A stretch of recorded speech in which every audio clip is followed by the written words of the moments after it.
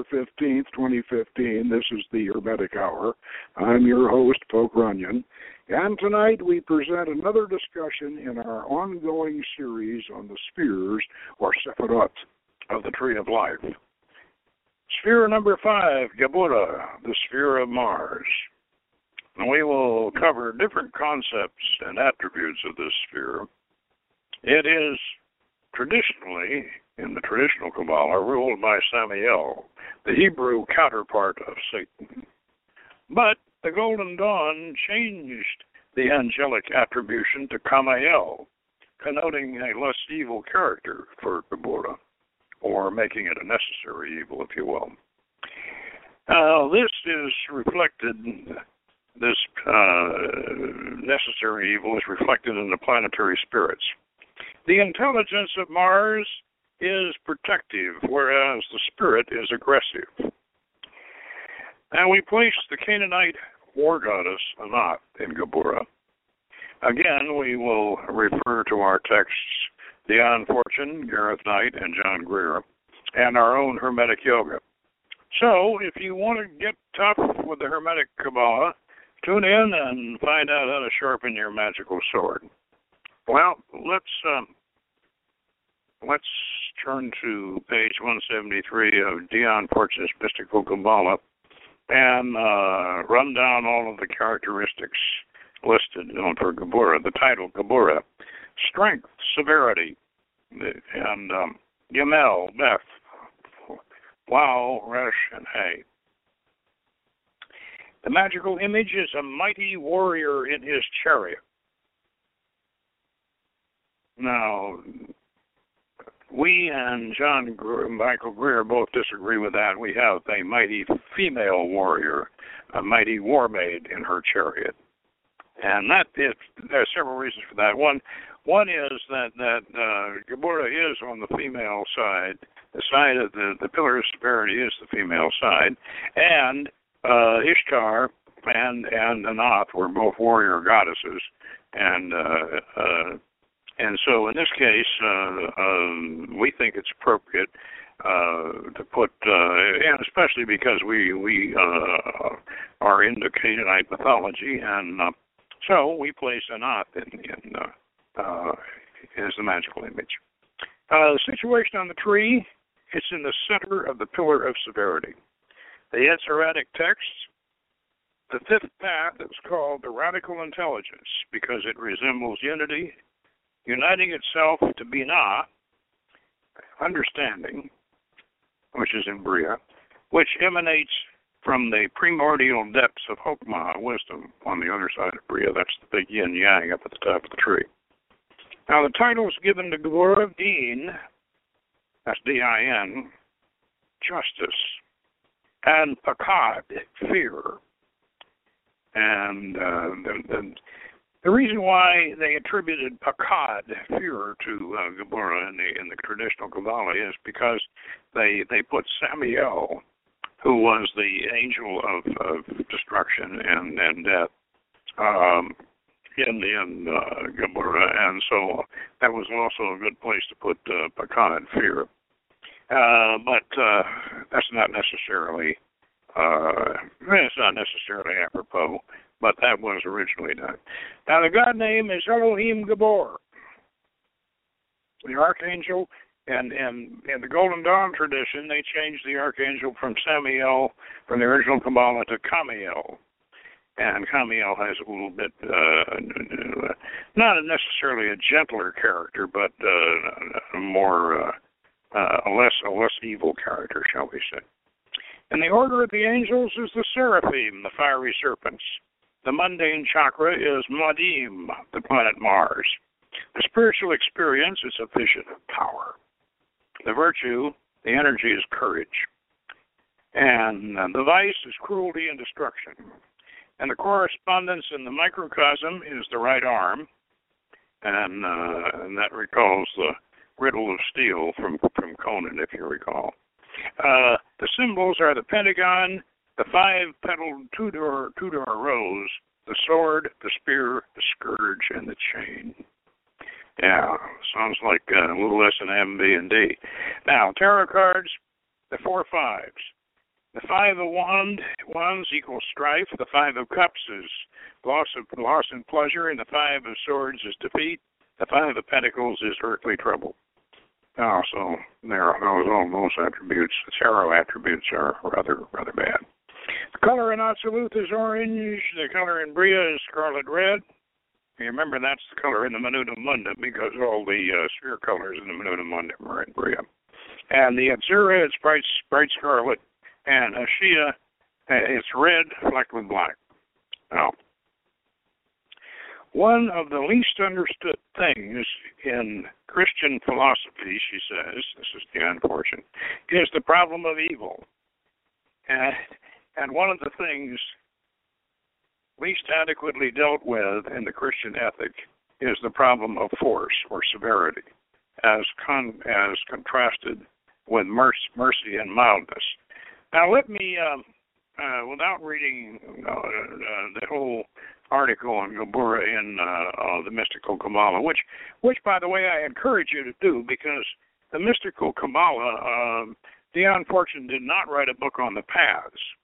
And the reason why she did that was because the paths were still considered secret by the Golden Dawn, and so she wrote her book on the spheres.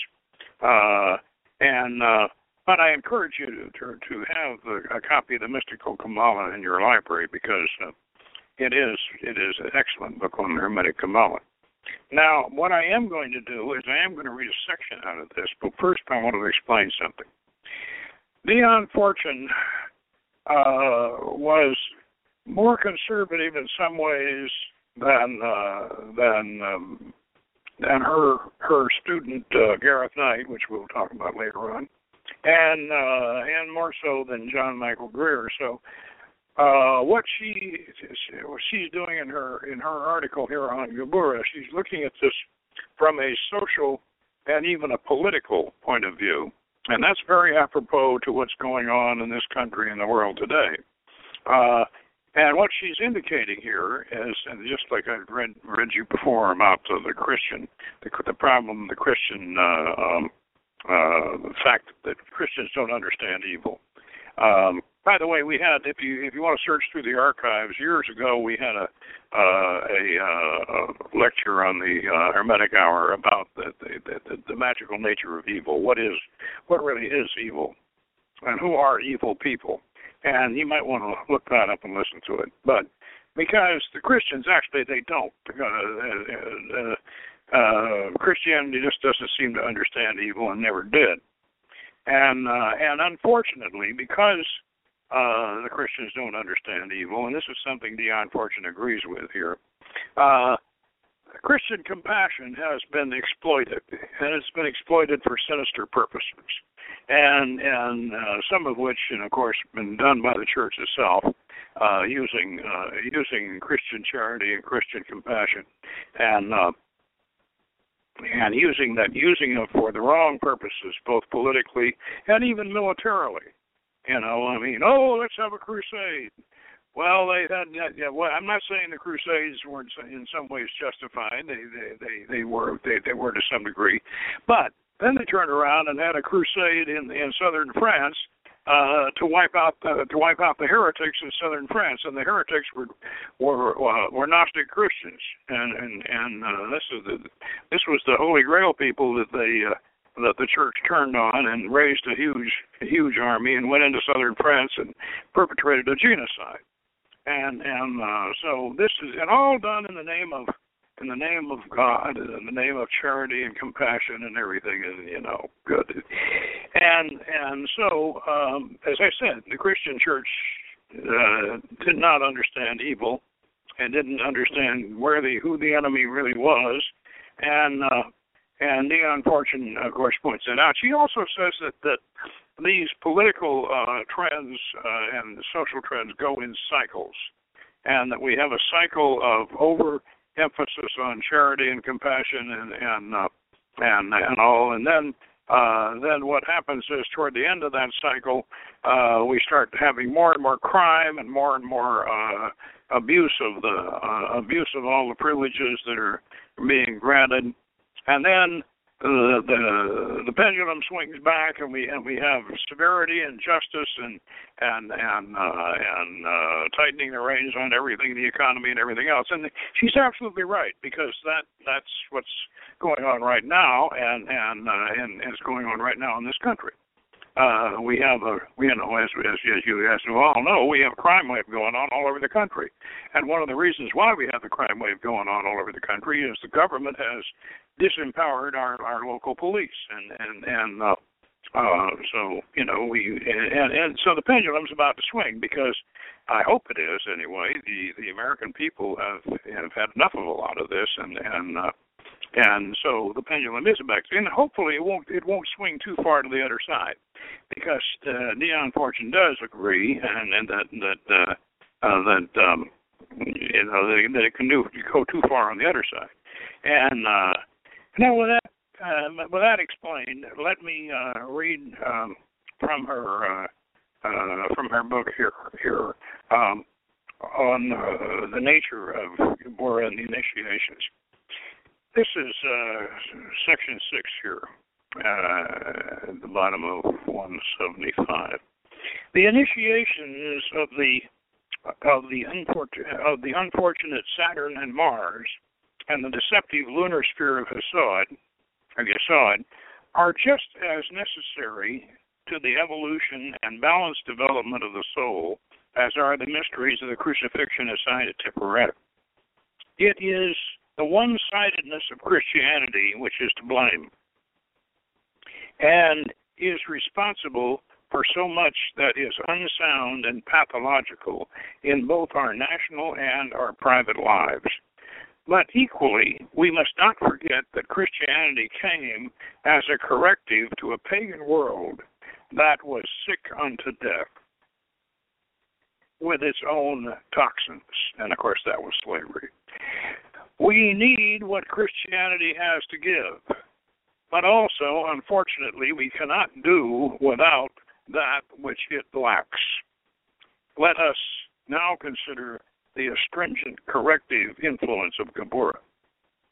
Dynamic energy is as necessary to the welfare of society as meekness, charity, and patience. We must never forget that the elementary diet, which will restore health in disease, will produce disease in health. We must never exalt the qualities which are necessary to compensate an overplus of force in the ends in themselves and the means of salvation, to which much charity is the handiwork of a fool. Too much patience is the hallmark of a coward. What we need is a just and wise balance, which makes for health, happiness, and sanity all around. And the frank realization that sacrifices are necessary to obtain it. You cannot eat your cake and have it too. And in the spiritual sphere, and this is true as with anywhere else, Geburah is the sacrificial priest of the mysteries. Now, sacrifice does not mean giving up something that is dear to you because a jealous God will brook no rival interests in his devotees and is flattered by your pain. It means the deliberate and open-eyed choice of a greater good in preference to a lesser good, as the athlete prefers the fatigue of exercise to the ease of the sloth that puts him out of condition. Coal burned in a furnace is sacrificed to the god of steam power. Sacrifice is really the transmutation of force. The latent energy is the coal offered up on the sacrificial altar of the furnace and is transmuted into dynamic energy of steam by means of the appropriate machinery. There is both psychological and cosmic machinery available in connection with every act of sacrifice, which converts it into spiritual energy. And this spiritual energy can be applied to other mechanisms that reappear on the planes of form as an entirely different type of force to that which it started. For instance, a man may sacrifice his emotions to his career or a woman may sacrifice her career to her emotions. If the cut is clean and there is no repining, an immense amount of psychic energy is released for use in the chosen channel. But if the lesser desire is merely inhibited and denied expression, and not really laid upon the altar of sacrifice as a deliberate free will offering, the unfortunate victim has made the worst of both possible worlds. It is here that we need Geburah to come like a priest that takes the sacrifice from our hands. Even if it be our firstborn, and he offers it up to God with a quick, clean, and merciful stroke. For Geburah in the microcosm, which is the soul of man, is the courage and resolution that frees us from the pain of self-pity. How badly do we need the Spartan virtues of Geburah in this age of sentimentality and of neurosis?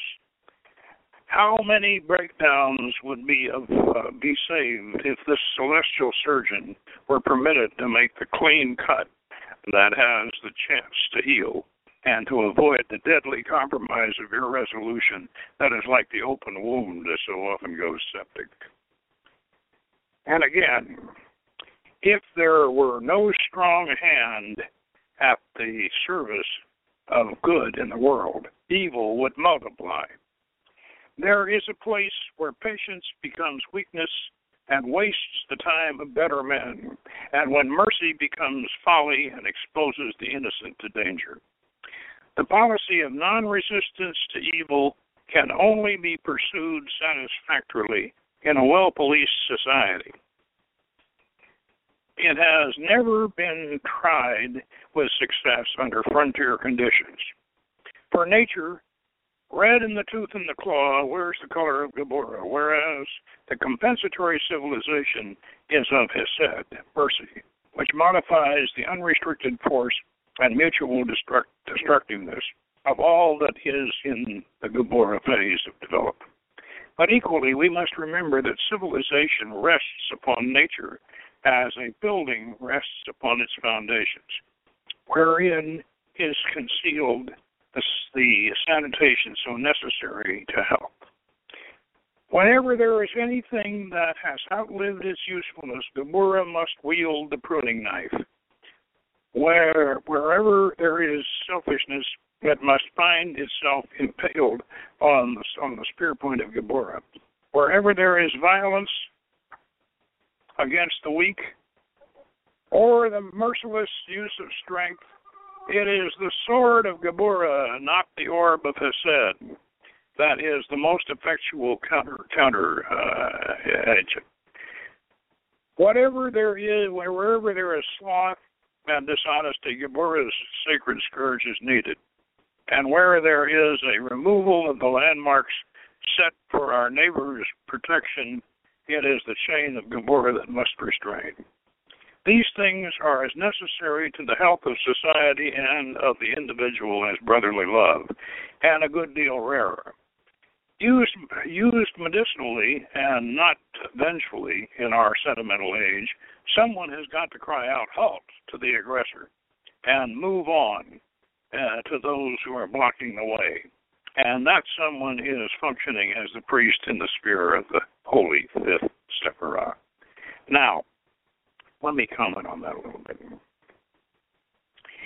She's obviously very passionate about this. And by the way, if you want a corrective view on that, John Michael Greer is much more liberal in his sentiments. But Dion Fortune, this is in keeping with that attitude that she is expressing is very much in keeping with the nature of Geburah. Because what she's saying, and we have seen over and over again in recent years, is something I call the weaponization of compassion.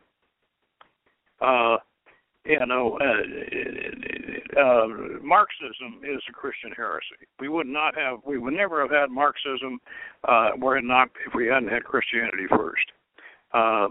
And the big problem with Christianity and with Marxism is both are supposed to be for the people. Both of them are supposed to be for the welfare of the people. But unfortunately, both if when the Christians take over or when the Marxists take over, we have a tyranny which draws its rationale from, we're doing this for the good of the people, and anybody that gets in our way, you know what happens to them. The Geburah is the sphere of justice. It's the sphere of some people would like to think of it as a sphere of retribution and revenge and vendetta and all that, but it shouldn't be. Those are not justifiable conditions to act on. Geburah is the sphere of justice. Now, let me read you what we have in our Hermetic Yoga book on Geburah, and we'll talk about that a little bit. Geburah is the sphere of strength, severity, and justice, and the residence of the Canaanite War-Goddess Anath, who shares a warlike personality with the Babylonian goddess Ishtar, who was also their love goddess. In our tradition, Anath is the predecessor of the goddess Astarte, who was also cognate with Ishtar and shared many qualities and mythical themes with her, such as the descent into the underworld to resurrect her lover, the slain Year King. And the Year Kings were, in that case of Ishtar, Tammuz, and then with Astarte, Baal, and then Adonis and Attis, and eventually Jesus. And in our version of the Canaanite myth, Prince Akot and the Magic Bow, which you will find in our seasonal ceremony book, we actually transform Anath into Astarte to symbolize the progression of the myth cycle. And see the Unity of Systems article for the Geburah Netzach connection. And of course, in Tiphereth, we eventually move Mary Magdalene up from Netzach into Tiphereth, and Jesus banishes, when he comes in to replace Baal, he banishes Mot because he conquers death, and Mot has to leave Tiphereth and go up to Tahath, Saturn. Anath's necklace of severed heads and girdle of severed hands is a cognate motif with Hindu and Tibetan wrap baldachinis. We should note that Bronze Age Anath preceded them with these symbolic attributes. Present your previous incarnations, the heads do, your previous incarnations, and your deeds are the hands, which she may remind you of when you visit her. She is the mother of the biblical hero Shamgar. Kusor was his father. She keeps your personal weapon in the arms rack behind her iron throne, and her presence in your throat chakra should remind you that most conflicts begin with strong words, and she will remind you that he whom the gods would destroy, they first make angry. And now, over here on page 86, we have the icon of Geburah with Anath sitting on her iron throne, holding a skull cup with blood, which looks very much like our Moat Mouse cup, and the hook sword. And behind her, Mars rises through this porthole window, and the arms racks here, and she says, we quote what she says to Shamgar. One of these heads and two of these hands will be yours someday. Make me proud to wear them, and your debt is paid. Now, Anath is very unforgiving, and she will tell you when you confront her. And by the way, in our yoga system, you will go into the internal chakras. You will learn to go into the chakras and meet meet the gods and meet all of the gods and within yourself, because in the Hermetic system, the microcosm is a mirror of the macrocosm. You have the whole universe, especially our solar system universe, inside yourself. So when you meet Anath, she will remind you that there is no such thing as forgiveness, and there's no such thing as redemption of your sins or anything like that. It's just life goes on, and what you did, you have to live with. You have to learn to live with, and you accept. You accept and go forward, and Anath is very uncompromising and very military. One thing I learned in the Army when I was in OCS, Officer Candidate School, one thing that they drilled into you is you never make excuses. Something happens that's your responsibility, something that you do wrong, but you never make an excuse.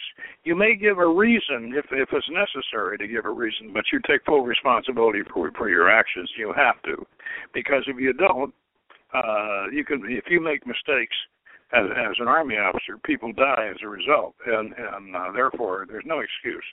And there's no excuse. There can be a reason, but no excuse. And that's the way Anath is. She doesn't. She's not interested in excuses. She's interested in your. She is interested in your being true to yourself, because she is a part of yourself, and so you want to keep that in mind. Now.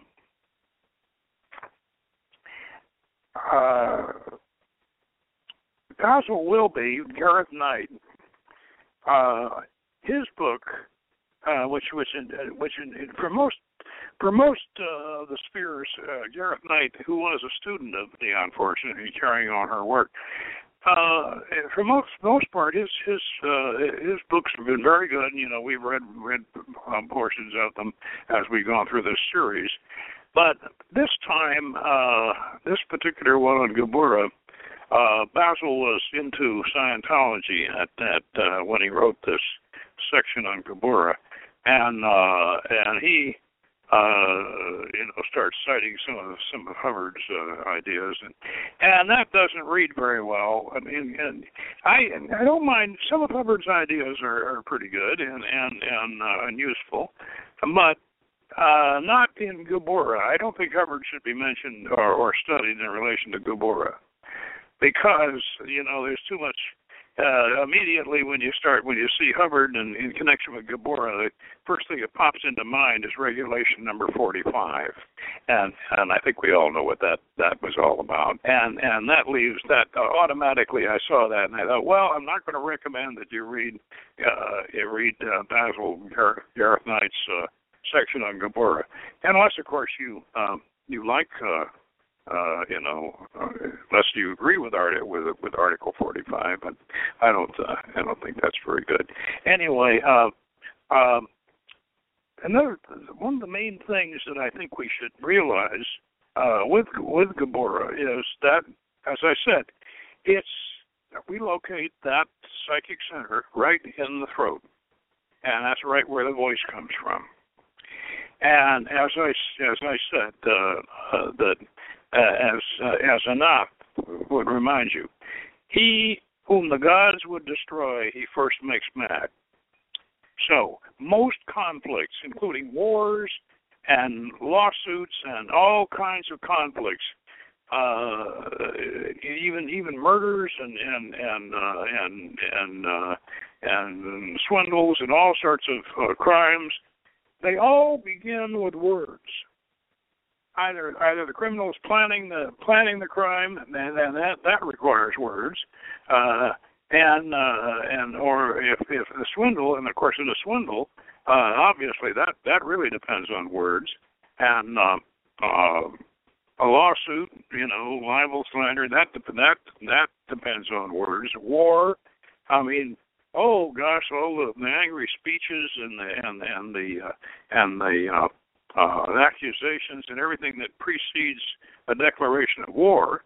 Not that those speeches necessarily cause the declaration, as we have learned from studying history. Most wars, regardless of what the public cause is supposed to be, most wars have an economic background to them, including the Trojan War. You know, this is the classic war in European mythology is the Trojan War, and that was probably basically a trade dispute that they used. They used the abduction of Helen as an excuse. It was a convenient excuse to start the war.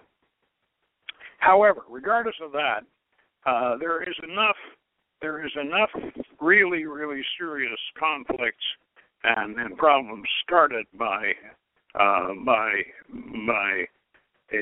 impromptu words, either written or spoken, that it certainly warrants the caution. And my father, who was an attorney, told me one time, he said, don't ever write anything to anybody that you would not want to see printed on the front page of a newspaper. Well, I didn't always take that advice, and yet looking back, I regret the times that I didn't take that advice. I very much regret it. And yet, and there's something else about that you should know, is that even if you're right in what you write and what you say, even if you are absolutely correct, there is such a thing as being quoted out of context. And this can really, so if you write or if you speak and you say something in the course of an argument or in the course of a debate, and you say anything that is not that can be taken out of context and make you look bad. This is why you have to be very, very careful about how you say it. Whatever you say that might be quoted out of context, the way to protect yourself in that is make sure that embedded in the statement is the justification for the statement. And if you can't do that, then don't make the statement, because it'll be taken out of context. I think an example of this probably is the Benghazi situation that we're all familiar with right now. This one Republican senator or congressman had said that, oh well, yeah, we did this, we did this, we launched the Benghazi hearings to get at Clinton, and he had admitted it. But and he's been pilloried because he admitted it, that they launched these hearings in antagonism toward Hillary Clinton. But what he did not say before he said that, he didn't say why they would be justified in doing that, and even if he had, he still would have been quoted out of context. So you have to be very, very careful about what you write, what you say, and these days, today, especially, we have a thing called political correctness, and this means just about anything you say that is politically incorrect, and it can be used against you to the degree that it can destroy your career, it can destroy your credibility, it can destroy it. Political correctness is it's. I think personally that it's gone way, way too far, and a lot of people agree with me. But we still have to get along with it, and we have to realize it. And so Geburah is one of the things that you should realize in Geburah is that you need to have either the Archangel Kamael or Anath standing whispering in your ear. Wait a minute now, just before you say something, just think a minute. Just think a minute before you say something, and before you say this or before you write this. And And that's one of the things you really, really need to concentrate on in your mastering of the sphere of Geburah. Now, let's talk about some Mars operations magically. Now, I mentioned in the abstract about the planetary spirits. We're all familiar with the fact that the planets and astrology are very, very influential in Qabalah and on magic. And Hermetic magic, of course, is heavily astrological, and the planetary aspects are very, very much involved in magic. In fact, that's one of the major things we do. Now, we have in ceremonial magic, we have a planetary sigils, which are based on the magic square system, and these magic squares of the planets are called Kamaels. Now, you'll find an article on these Kamaels in the Golden Dawn, and we recommend the 6th edition. That's the one that's edited by Chris Manostre, and that has an index in it. And you'll see the Kamael system described in there, how to make these sigils. And you also find it in Tyson's Agrippa. And Tyson has a good rundown on how these Kamaels are actually created. They're magic squares. In other words, you put the square will read the same way in different diagonals, and you get the same answer. That's what a magic square is. And so the way these things are broken down, they have for each of the planets, you have a spirit and you have an intelligence. Now, in each of the planets, the spirit is more aggressive, and the intelligence is more protective and shall we say, more peaceful and more protective. Now, in the case of Mars, the spirit is Samael, and the intelligence I'm trying to remember what the intelligence of Mars is Raphael. And now, Samael is very, very aggressive. And get back to Hubbard a little bit.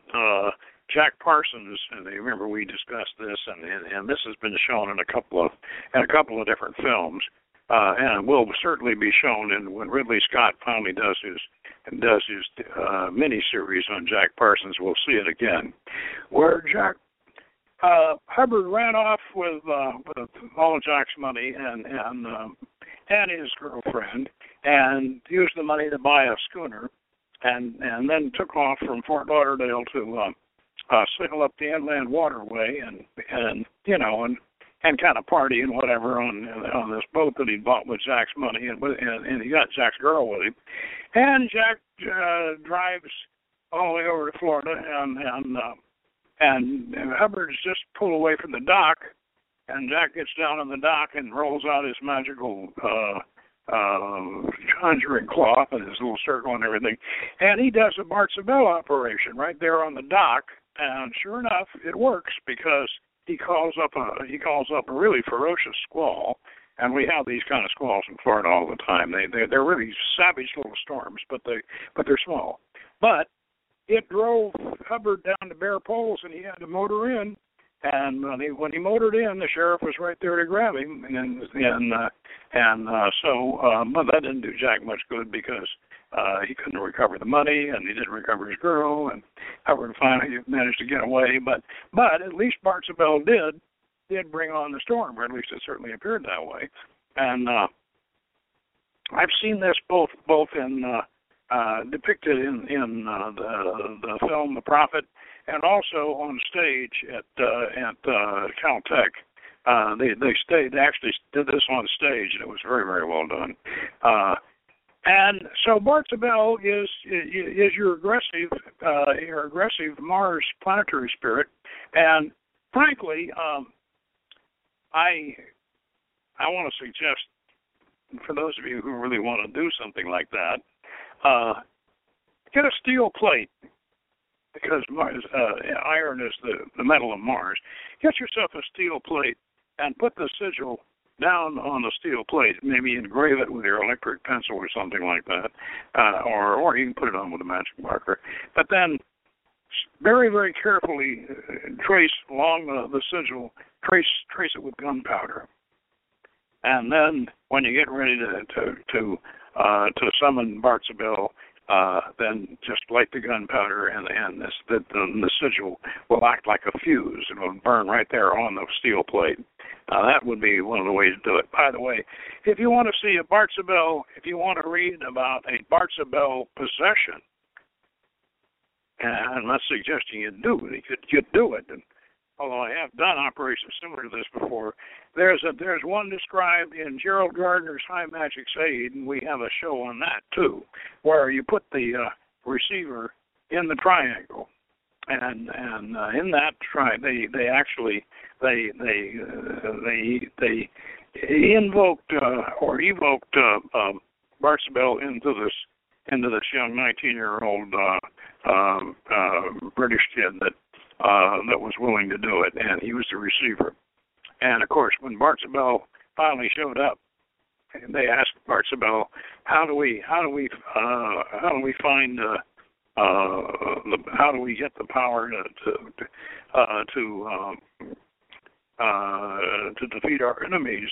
And Bartzabel says channels through for whatever his name was, and he says, find the Witch of Wanda. And so off they go to find the Witch of Wanda, which they do, and then that's High Magic Sage. So, and then there's another. Then they have another Bartzabel operation in there that they follow. So, if you want to check that out, Gerald Gardner, by the way, was quite a ceremonial magician before he ever founded Gardnerian witchcraft.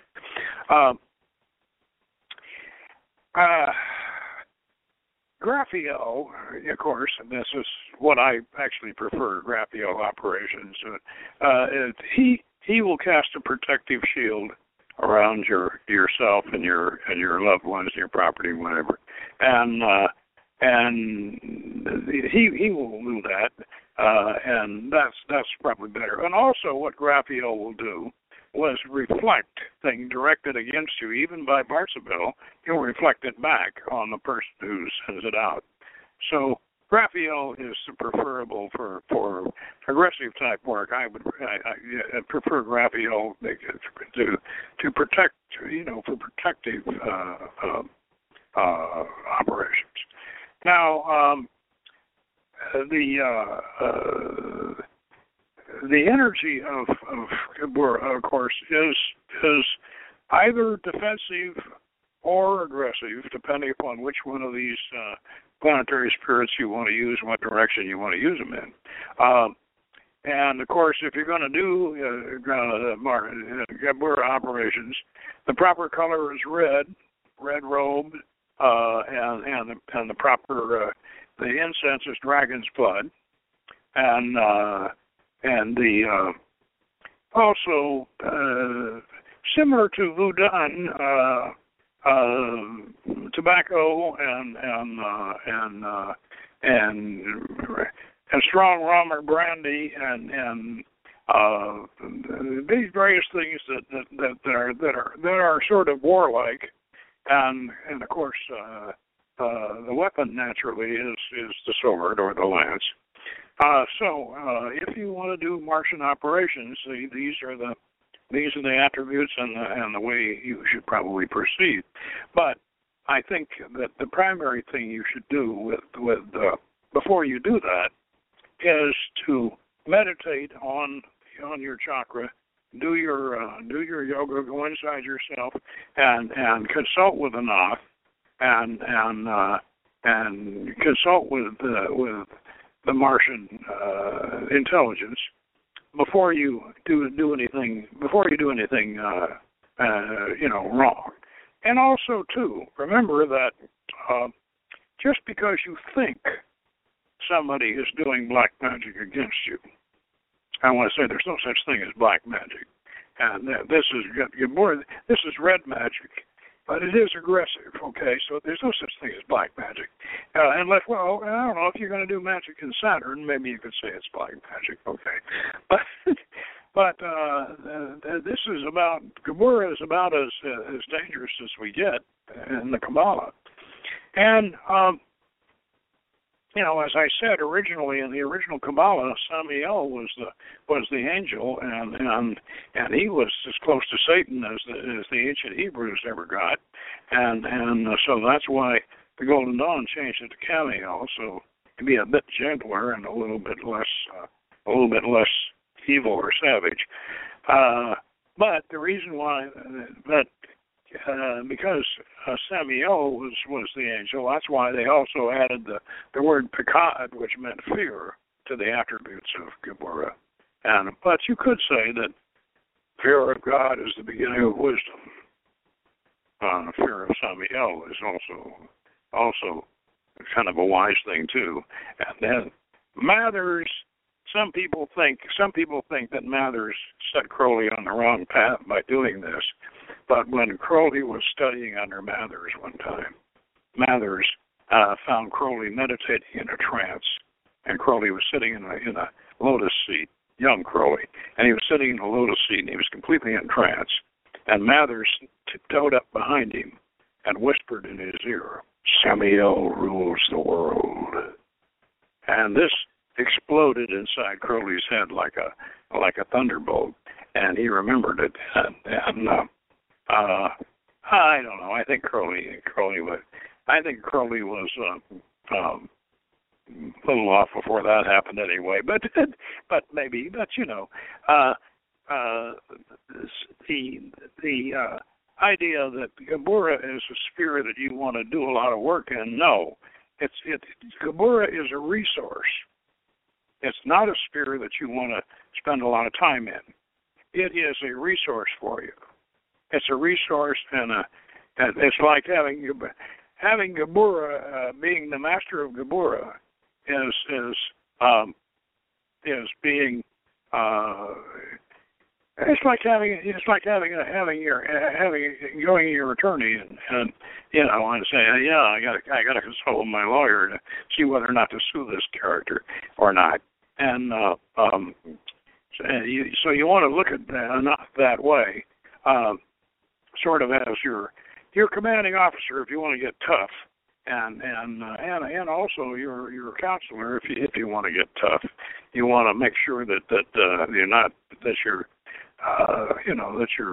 you're not putting yourself in more danger than is worth. Now, Geburah, and this is important. Opposite to Geburah is Hesed, over on the other side of the tree. And Hesed is number 4. It's ruled by Jupiter, and it is called, Hesed is called Gedulah, and that's the glory. Now, and we're all familiar with the pentagram ritual, all right? Now, Malkut Ata Malkut Geburah Gedulah Leolam. Amen. Thine is the power and the glory forever. Amen. And that's in the Lord's Prayer, of course. But there's Hesed and Geburah balance each other. Hesed, which we will deal with next time, but Hesed it's the sphere of the king, and Jupiter is the king of the planets, and it's the sphere of the king, and its attribute is mercy, and the king rules mercifully, or at least he should, and so the mercy of Hesed, or the glory of Gedulah, is the balancing and controlling factor of Geburah, which is the aggressive sphere. So the two are opposite each other, and they modify each other. And you might say that Geburah is, of course, subservient to Hesed, because Hesed is number 4 and Geburah is number 5. So Geburah is sort of the king's army, like Hesed there is the merciful king, but the merciful king has a strong army and a strong military chief of staff over there with Anath and with Kamael over in Geburah. Now, this brings up an interesting point.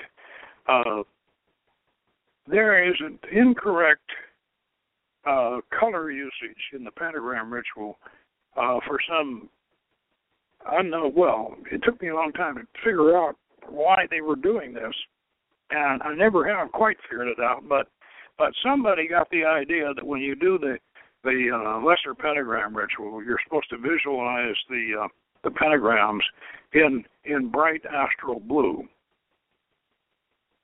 Well, this is not proper magic. Proper magic is that you use creative color, and a color symbolic to the element of the pentagram of the ritual you're using. Now, the banishing ritual of the pentagram, the lesser pentagram ritual, is oriented to the earth element. And there are other pentagrams which you get into later when you get into the Enochian end of things. There are pentagrams for each of the other elements, and consequently,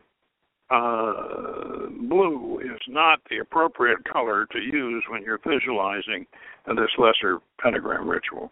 You visualize them in bright green because that relates to the earth element. And now, when I first published this and I gave the reasons for it because in this case, green is a creative. That's a creative color, and we use the colors of the Minutum Mundum in the alphabet and in our symbolism. We use it to program the preforms in the Yetzirah in the astral from the Briatic scale on down, and we use that. We use it to program these preforms. Now, that means that these colors, these magical colors, are creative, and it's a creative color. And it doesn't matter what the pentagram.